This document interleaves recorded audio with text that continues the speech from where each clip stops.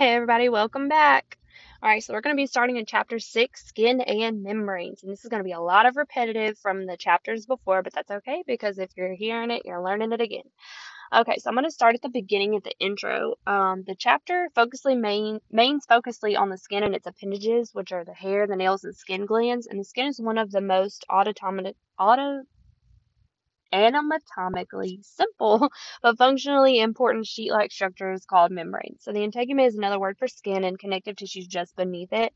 And the integument, when considered as a body system, is the integumentary system. Okay, so I'm going to go under body membranes, classification of membranes. The term membrane refers to a thin sheet-like structure that may have an important function in the body. They cover and protect the body surface, line body cavities, and cover the inner surfaces of hollow organs such as the digestive, reproductive, and respiratory passageways. Some of them anchor organs to each other or to bones, and others cover the internal organs. So, in certain areas of the body, membranes secrete lubricating fluids that reduce friction during internal movements. Okay, so now I'm on page 100. Membrane lubricants also decrease friction between bones and joints, and there's two major categories of types of body membranes. So that's epithelial membranes and connective tissue membranes. This should be ringing a bell because we just have gone over this in the past few chapters.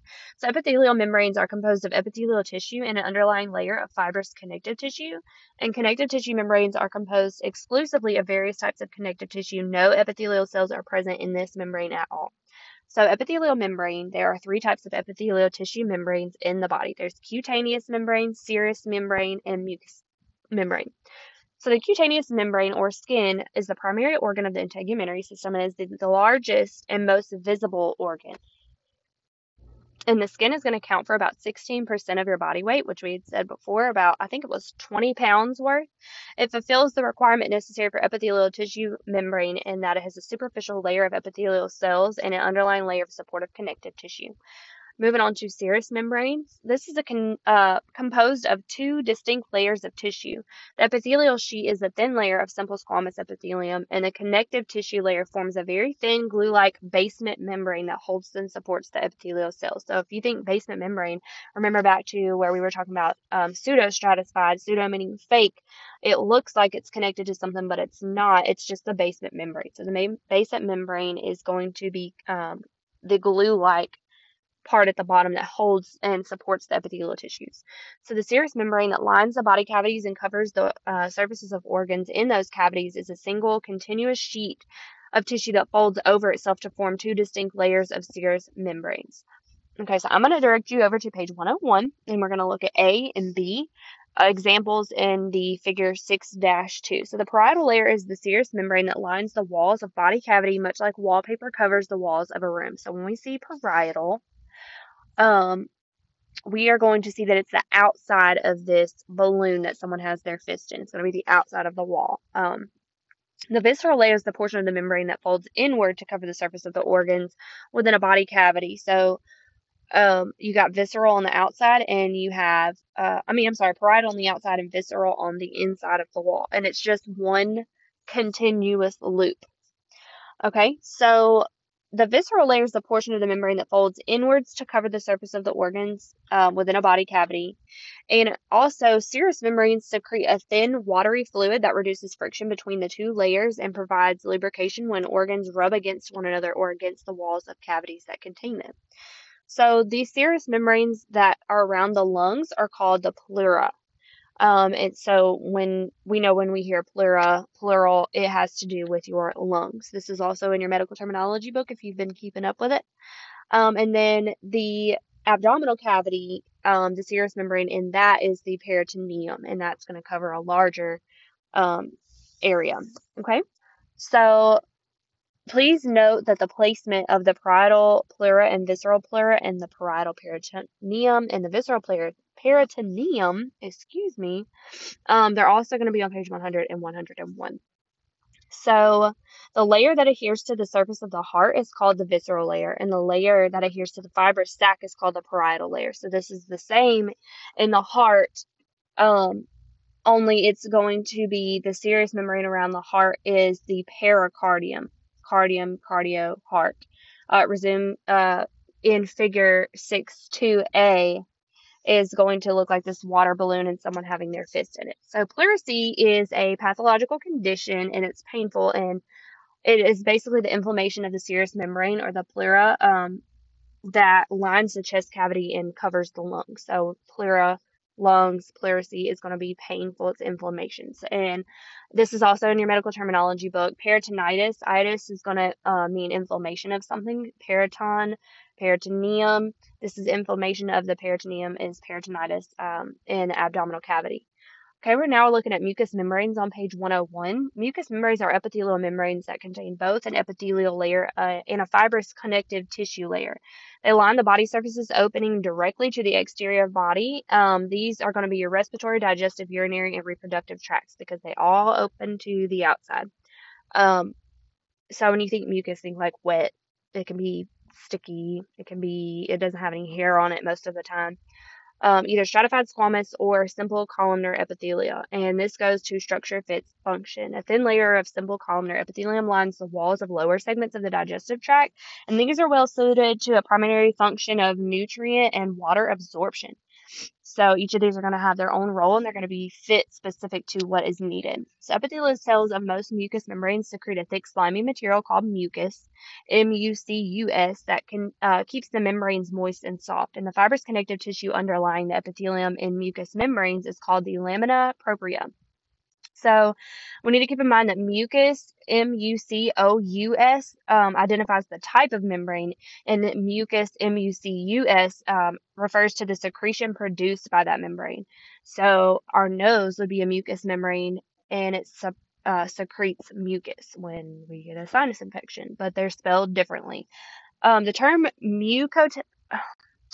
mucocutaneous junction is used to describe the transitional area that serves as a point of fusion where skin and mucous membranes meet. So such would lack accessory organs such as hair, sweat glands, and characterize skin.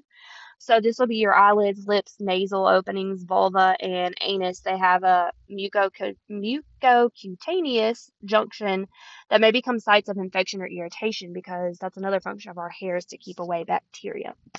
So now we're going to move on to connective tissue membranes. The synovial membranes lining the joint capsules that surround and attach the ends of articulating bones and movable joints are classified as connective tissue membranes. These are smooth and slick and secrete a thick, colorless, lubricating fluid called synovial fluid. It resembles egg white and helps reduce friction between opposing surfaces of bone and movable joints. And bursae, is found between many of these body parts, and that'll be in the next chapter. So I'm going to move on to skin on page 102. 1 square inch of skin has about 500 sweat glands, more than 1,000 nerve endings, yards of tiny blood vessels, nearly 100 oil glands, 150 sensors for pressure, 75 for heat, and 10 for cold, and millions of skin cells. That is a lot going on in an inch of skin. So the overview of skin, we're going to look at the distinctive layers of the tissue. So the epidermis is the outermost layer of the skin, and it is relatively a thin sheet of stratified squamous epithelium. The dermis is a deep layer of the two layers, and it is thicker than the epidermis and is made up largely of connective tissue. And you can see a picture on page 102, and this is figure 6.3. Skin are supported by a thick layer of loose connective tissue and fat called subcutaneous tissue or hypodermis. So fat is the subcutaneous layer, and it insulates the body from extreme heat and cold. And it also serves as stored source of energy for the body and can be used as a food source if required. So it's also used as a shock-absorbing pad and helps protect underlying tissues from injury caused by bumps and blows to the body surface. So think about how sensitive our body would be if you didn't have some kind of fat on you and you smacked your arm and it went straight to your bone. You would rather have a bruise than a broken bone, right? So the epidermis is tightly packed epithelial cells of the epidermis and are arranged up to 5 distinct layers. Let me go ahead and say I was freaking out when I read this because it doesn't actually list all 5 distinct layers, but that is something you can Google, and it also is something that I have in another book if anybody wants to get that from me. It's not really focusing on that. It's just wanting you to know that that is a thing. So the basal cells of the innermost layer called the stratum germinativum attached to underlying dermis. Its cells continually undergo mitosis and repeat themselves. And then they are pushed upwards through the additional layers or stratocells. And then once they get to the surface, the epithelial cells are going to die and their cytoplasm is going to be replaced with keratin, which is tough and waterproof. And it's the outermost layer, or well, not, it's not the outermost layer, I'm sorry. Then the outermost layer of the epidermis is going to be the stratum corneum. So cells of the stratum corneum have been dislodged. These dry, dead cells filled with keratin flake off by the thousands onto our clothes and our bath water and the things that we handle, probably our food. And millions of epithelial cells reproduce daily to replace the millions that we shed. This is just one example of how our bodies are without our conscious awareness. And you're going to see a lot of those dead cells when you go to a nursing home because a lot of these elderly people are not getting they're not secreting oil. They're not producing things that they once were, so their skin gets really dry and they have a buildup of this. So if you ever change the socks on an elderly person as a CNA or an LPN or an RN, you're going to have a flake shower, and it's going to be a lot of skin cells that are flying around because they have become dislodged and they're not being taken care of as well.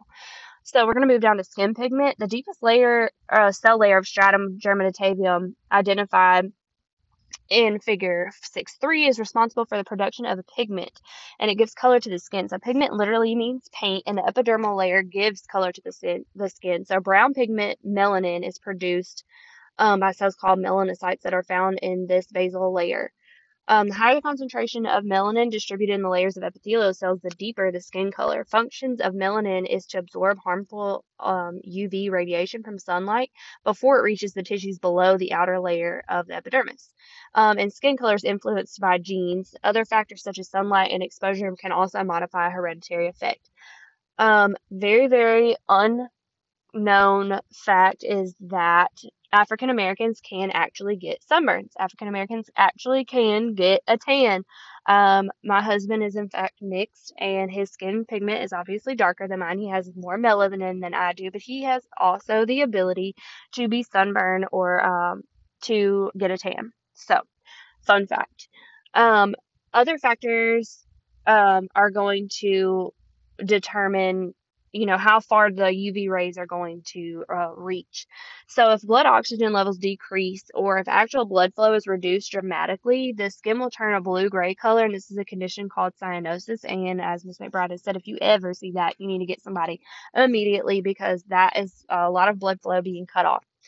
All right, so I'm going to move on to dermal epidermal junction, still on page 103. Between the thin superficial epidermal layer of the skin and the deeper dermal layer, they form a type of basement membrane called a dermal epidermal junction. I'm just going to call it DEJ, sorry.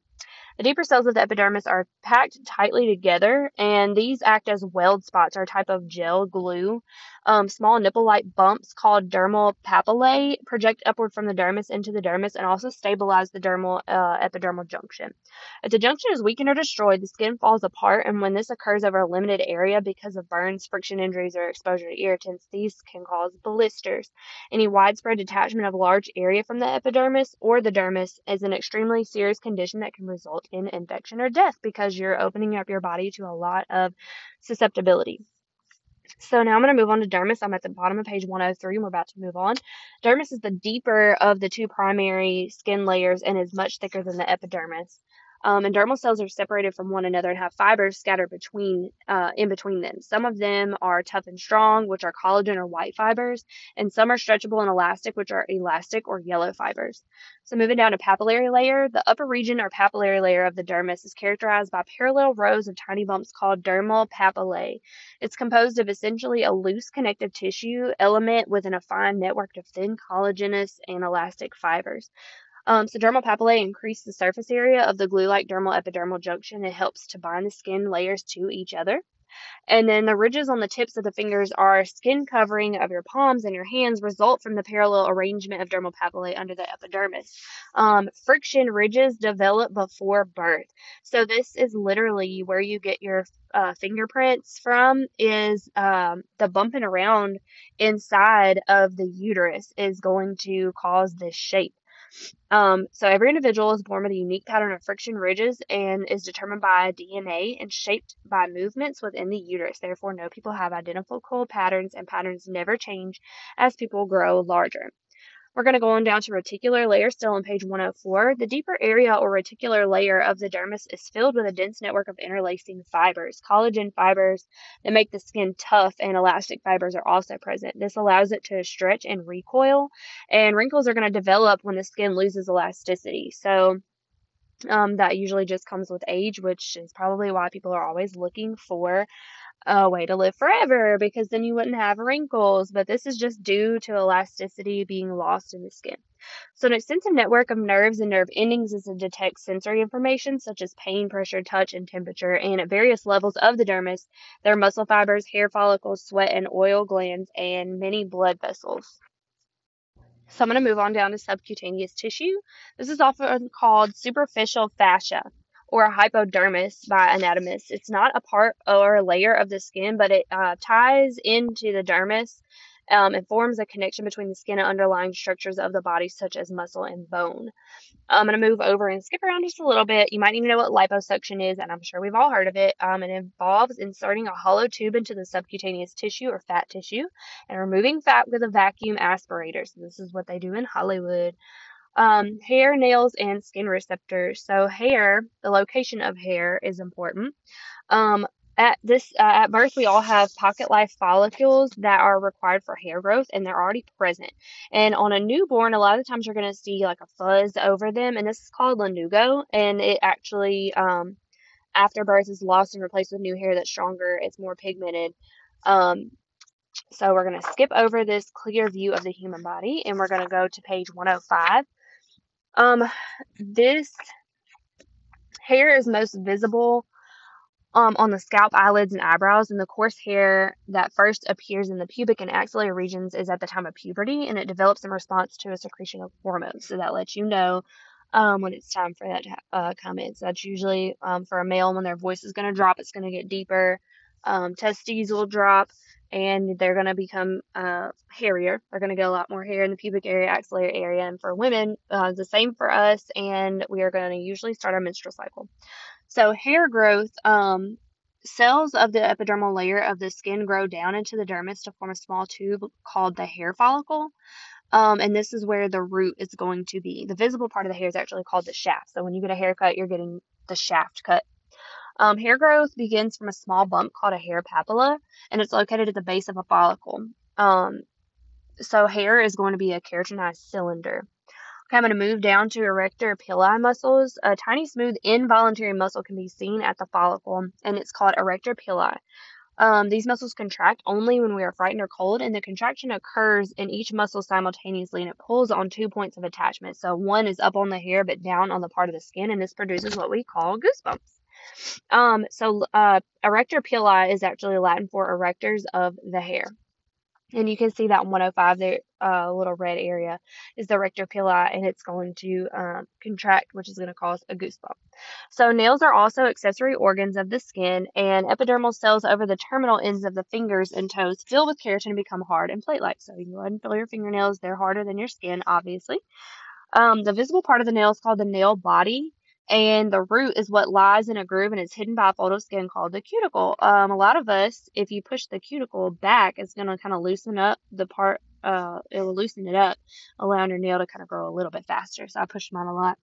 Okay, so crescent-shaped white area is known as the lanula or the little moon, and you can see that part is more towards your cuticle. And so this is also under the nail lies a layer of epithelium called the nail bed, and this is, since it's not darker than the rest of our body, if oxygen blood levels drop, then cyanosis is going to develop and it's going to turn blue. That's a good indicator of somebody that's not getting a good flow of blood. So now we're going to go on to skin receptors, and we're on page 106. Two skin receptors. One is the lamellar corpuscle or Pacini corpuscle, which detects pressure deep in the dermis, and the other is superficial. It's tactile corpuscle or Meissner corpuscle, which detects light touch. Other receptors mediate sensations such as crude touch, vibration, pain, and temperature. So we're going to go down to skin glands. The skin glands include two varieties of sweat glands and tiny sebaceous glands. So sweat glands are called sudoriferous glands, and they're the most numerous of the skin glands, and they can be classified into two groups: eccrine and apocrine. Epicurine glands are the most numerous and important and widespread sweat glands in the body. So this is literally going to be your sweat. Um, it's a transparent, watery liquid called perspiration, and it's used for elimination of waste products. And these are going to be sent through your pores and pass through small ducts of the eccrine sweat glands. So this is done to rid the body of toxins and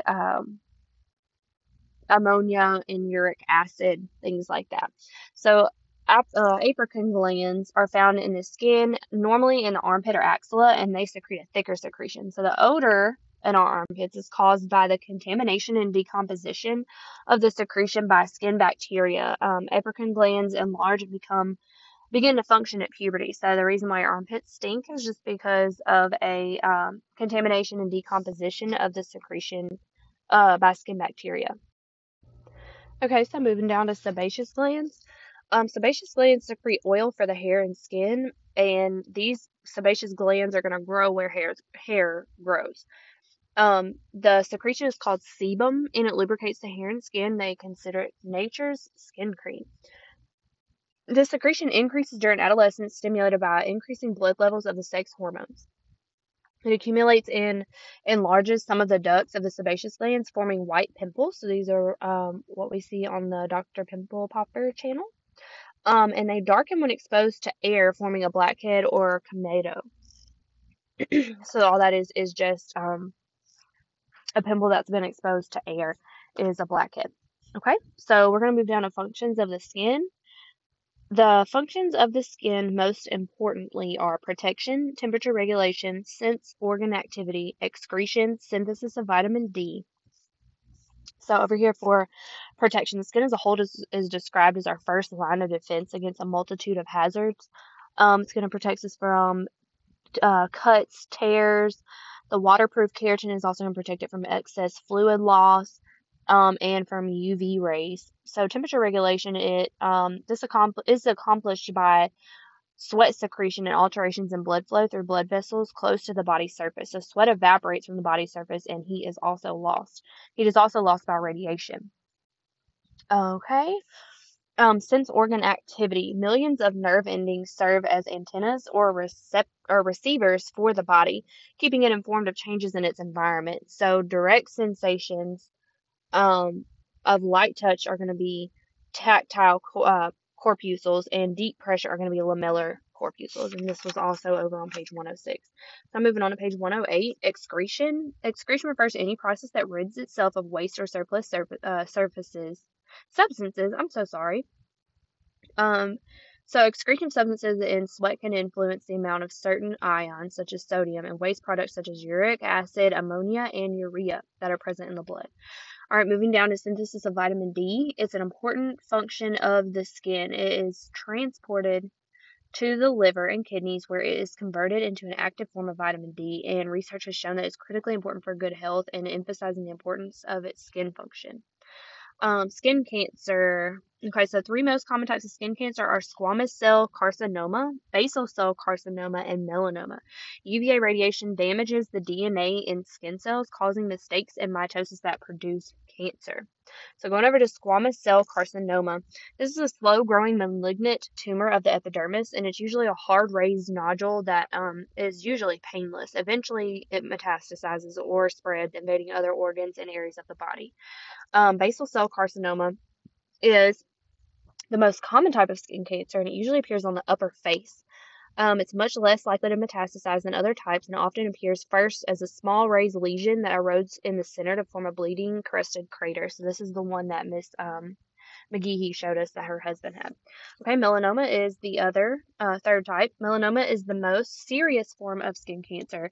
It develops of a benign or non-cancerous pigmented mole and then transforms into a dark spreading cancerous lesion. So when you think melanoma, they want you to remember the ABCDE rule of self-examination of moles, and this is in chapter 6.1. So if you have a mole and you're thinking it kind of looks a little different than it did before, you're kind of worried about it. I've had this happen personally. I had to go to the dermatologist to have it checked out. So you're going to look for asymmetry. Benign moles are usually symmetrical. Their halves are mirror images of each other, and melanoma lesions are asymmetrical or lopsided. So you're going to look at the border B. Benign moles are outlined by a distinct border, but melanoma lesions are often irregular and indistinct in shape. So color, benign moles have to be any shade of brown but are relatively even colored. Melanoma lesions tend to be unevenly colored, exhibiting a mixture of shades or colors. Then you're going to look at D, diameter. By the time the melanoma lesion exhibits characteristics A, B, and C, it's probably larger than 6 millimeters or 1/4 of an inch. And evolving. Moles that continue to evolve or change over time may be cancerous. Besides the changes noted above, melanoma lesions may begin to itch or form an ulcer or bleed. Um, and then also, after the age of 20, you have a much greater risk of developing melanoma than someone who experienced no sunburns. And those who grew up in the 1970s or 1980s are now, as older adults, exhibiting melanoma at a much higher rate than those in previous generations. If I'm not mistaken, this is when tanning beds were a real big thing.